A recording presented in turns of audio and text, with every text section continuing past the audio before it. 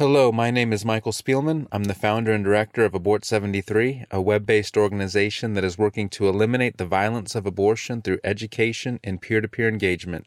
This article is titled, Abortion Insights from a Low-Budget Masterpiece. It was published on August 31st, 2018. I'm a big fan of the movie Blue Jay, in large part because it caught me completely by surprise, and also because I have a soft spot for early 90s nostalgia, especially when it includes a reference to Toad the Wet Sprocket. I knew nothing of Blue Jay going in except for who was in it, all two of them, Mark Duplass and Sarah Paulson. The problem is, by recommending the film in this context, I'm actually doing it a disservice. I'm spoiling the third act by implication, but there's nothing for it. It's been more than a year since I first happened upon this low-budget masterpiece, and I still can't see a good way to proceed. Either I say nothing and hope you discover it by accident, or I prime the pump and give away the climax. If you're at all inclined to watch, add Blue Jay to your Netflix watch list, then forget about it. Stop reading here and don't come back to the movie until you can't remember why it's there. Maybe then you can experience it as I did. For everyone else, I'll start you with a warning. Blue Jay is not the kind of film Hollywood would make. I doubt it would test well with focus groups. It's slow-moving. There are no stunts or special effects, and it's presented entirely in black and white. The cast list is all of 3 people long, and the whole thing takes place within the confines of a single day. And oh yeah, it was filmed without a working script and makes liberal use of the F-word. Sound promising?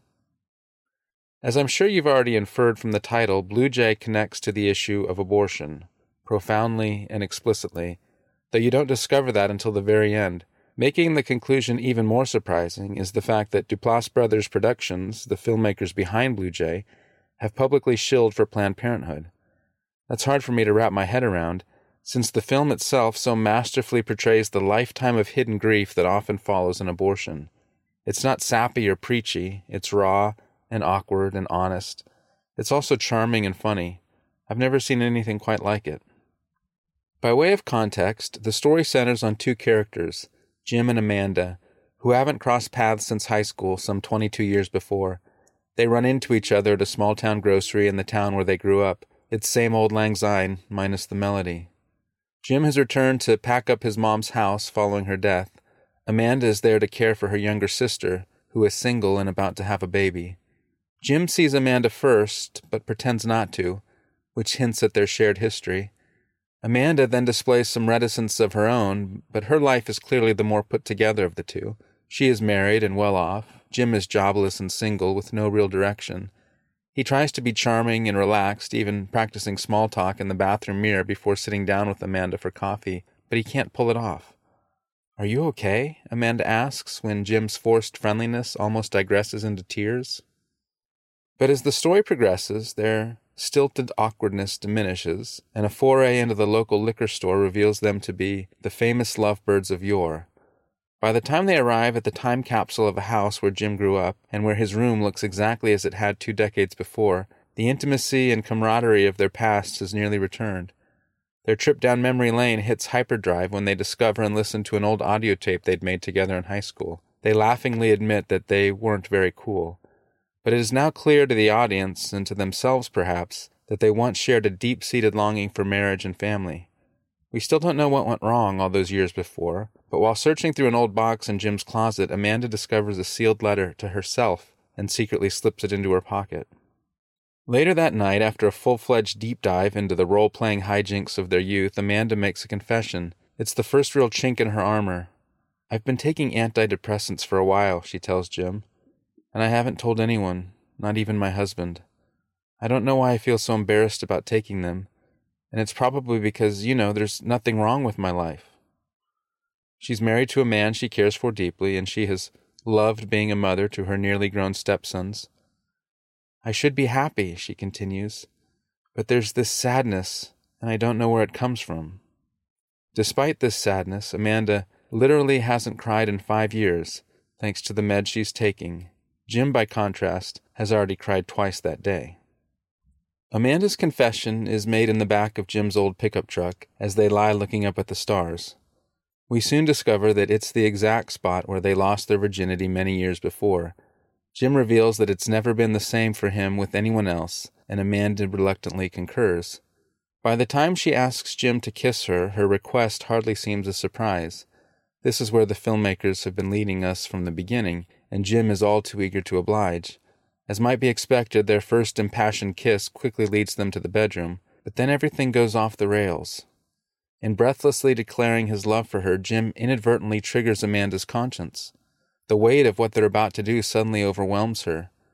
"I have to go," she frantically declares, prompting confused protests from Jim.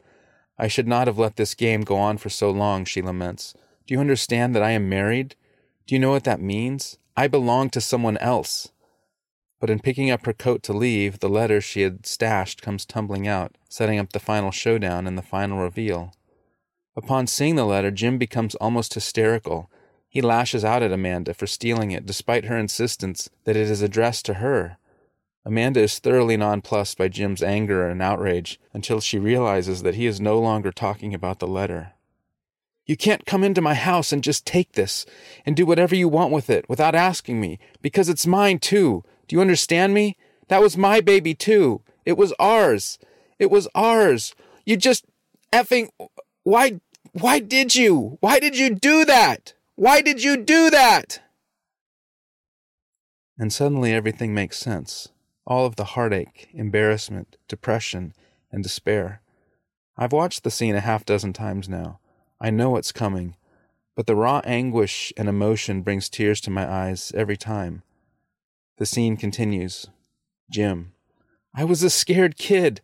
I didn't know how to handle it. You had to give me a minute. You went away." Amanda: "You were the one who told me that we were too young."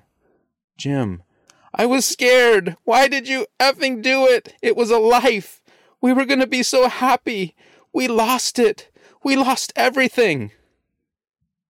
Jim smashes a chair, then nearly passes out on the floor as he hyperventilates, clinging to Amanda's legs as he sobs uncontrollably. In the next scene, the final scene, the sun has risen, and we see Jim and Amanda silently walking back to their cars, which are still parked in front of the grocery store in town. But before getting into the car to leave, Amanda pauses to tell Jim the following.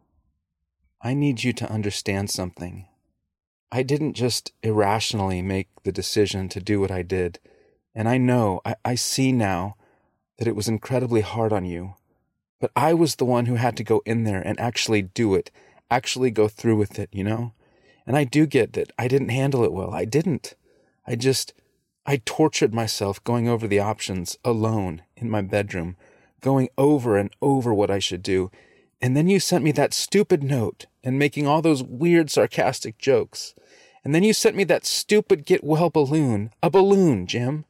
I don't know, there was just something about it where it became so clear to me that you were too young to handle it. We were too young to handle it. And I knew that I was going to have to go through it alone, and I knew I couldn't do it alone. And you know, do I have regrets? Yes. But what can we do?" In response, a visibly distraught Jim hands Amanda the letter that had spilled from her coat the night before and asks her to read it. After tearing it open, she reads aloud. "Amanda, I know we can get through this together. You are my world. I will never stop loving you." "It was the first version that I wrote to you," Jim reveals, his voice choking with guilt and shame. "Why didn't you send this to me?" Amanda asks in anguish, a tear rolling down her cheek. But Jim has no answer to give apart from what he'd already offered. "I was scared and stupid. I'm sorry." The helpless despair of Amanda's earlier question still hangs in the air. What can we do? What can we do? For lack of any other option, they stand in the parking lot sobbing. But then the tears suddenly turn to surprise and laughter when Amanda realizes that she is crying for the first time since going on antidepressants. Now it's just never going to stop, she opines, caught somewhere between laughter and tears. Finally, she wipes her eyes dry, looks at Jim with a sad smile, and exhales deeply.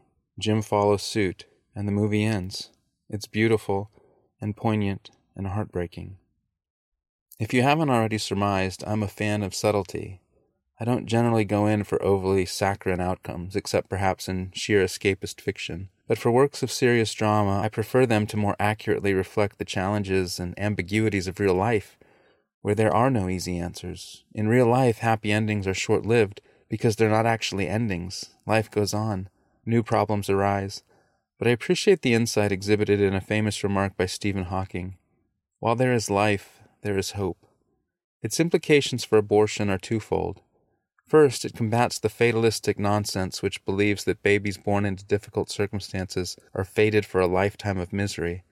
Consider Stephen Hawking himself. Health and wealth have never been prerequisites for happiness or achievement. So long as there is life, there is hope. Second, even though Jim and Amanda experienced the therapeutic benefit of crying together amidst their shared guilt and sorrow, the pain of regret will never leave them. Jim and Amanda and countless real-world couples like them will never fully recover from what that stupid note cost them. And yet life goes on. And while there is life, there is hope, replete with laughter and sorrow. That's not to say that time alone heals, but it is a grace of God that our sorrows and guilt don't crush us completely. What a mercy that we can move on at all. To that end, Blue Jay is both a warning to those facing crisis pregnancy and a ray of hope to those living through the pain of abortion. Jim and Amanda listened to the mantra of modern America, which says to the young and single, "Your life will be ruined if you have this baby." Don't follow their lead. Learn from their mistakes. Understand that there is a very real chance your life will be ruined by aborting your baby. But if you've already followed them down that road, if you already have an abortion in your history, realize that suppression and denial is a recipe for disaster. We don't know what lies ahead for the fictitious Jim and Amanda, but in confessing their regret and repenting of the mutual harm they've done, this erstwhile couple has taken the first step towards healing and restoration, and that's not a bad place to be. Thank you for listening to Abortion Insights from a Low-Budget Masterpiece. A text version of this article is available on the Abort 73 website and the Abort 73 Substack, including links to all relevant source material. To be notified whenever new content is posted, please subscribe to the free Abort 73 Substack or follow us on Apple or Spotify. To make a tax-free donation, visit abort73.com/donate.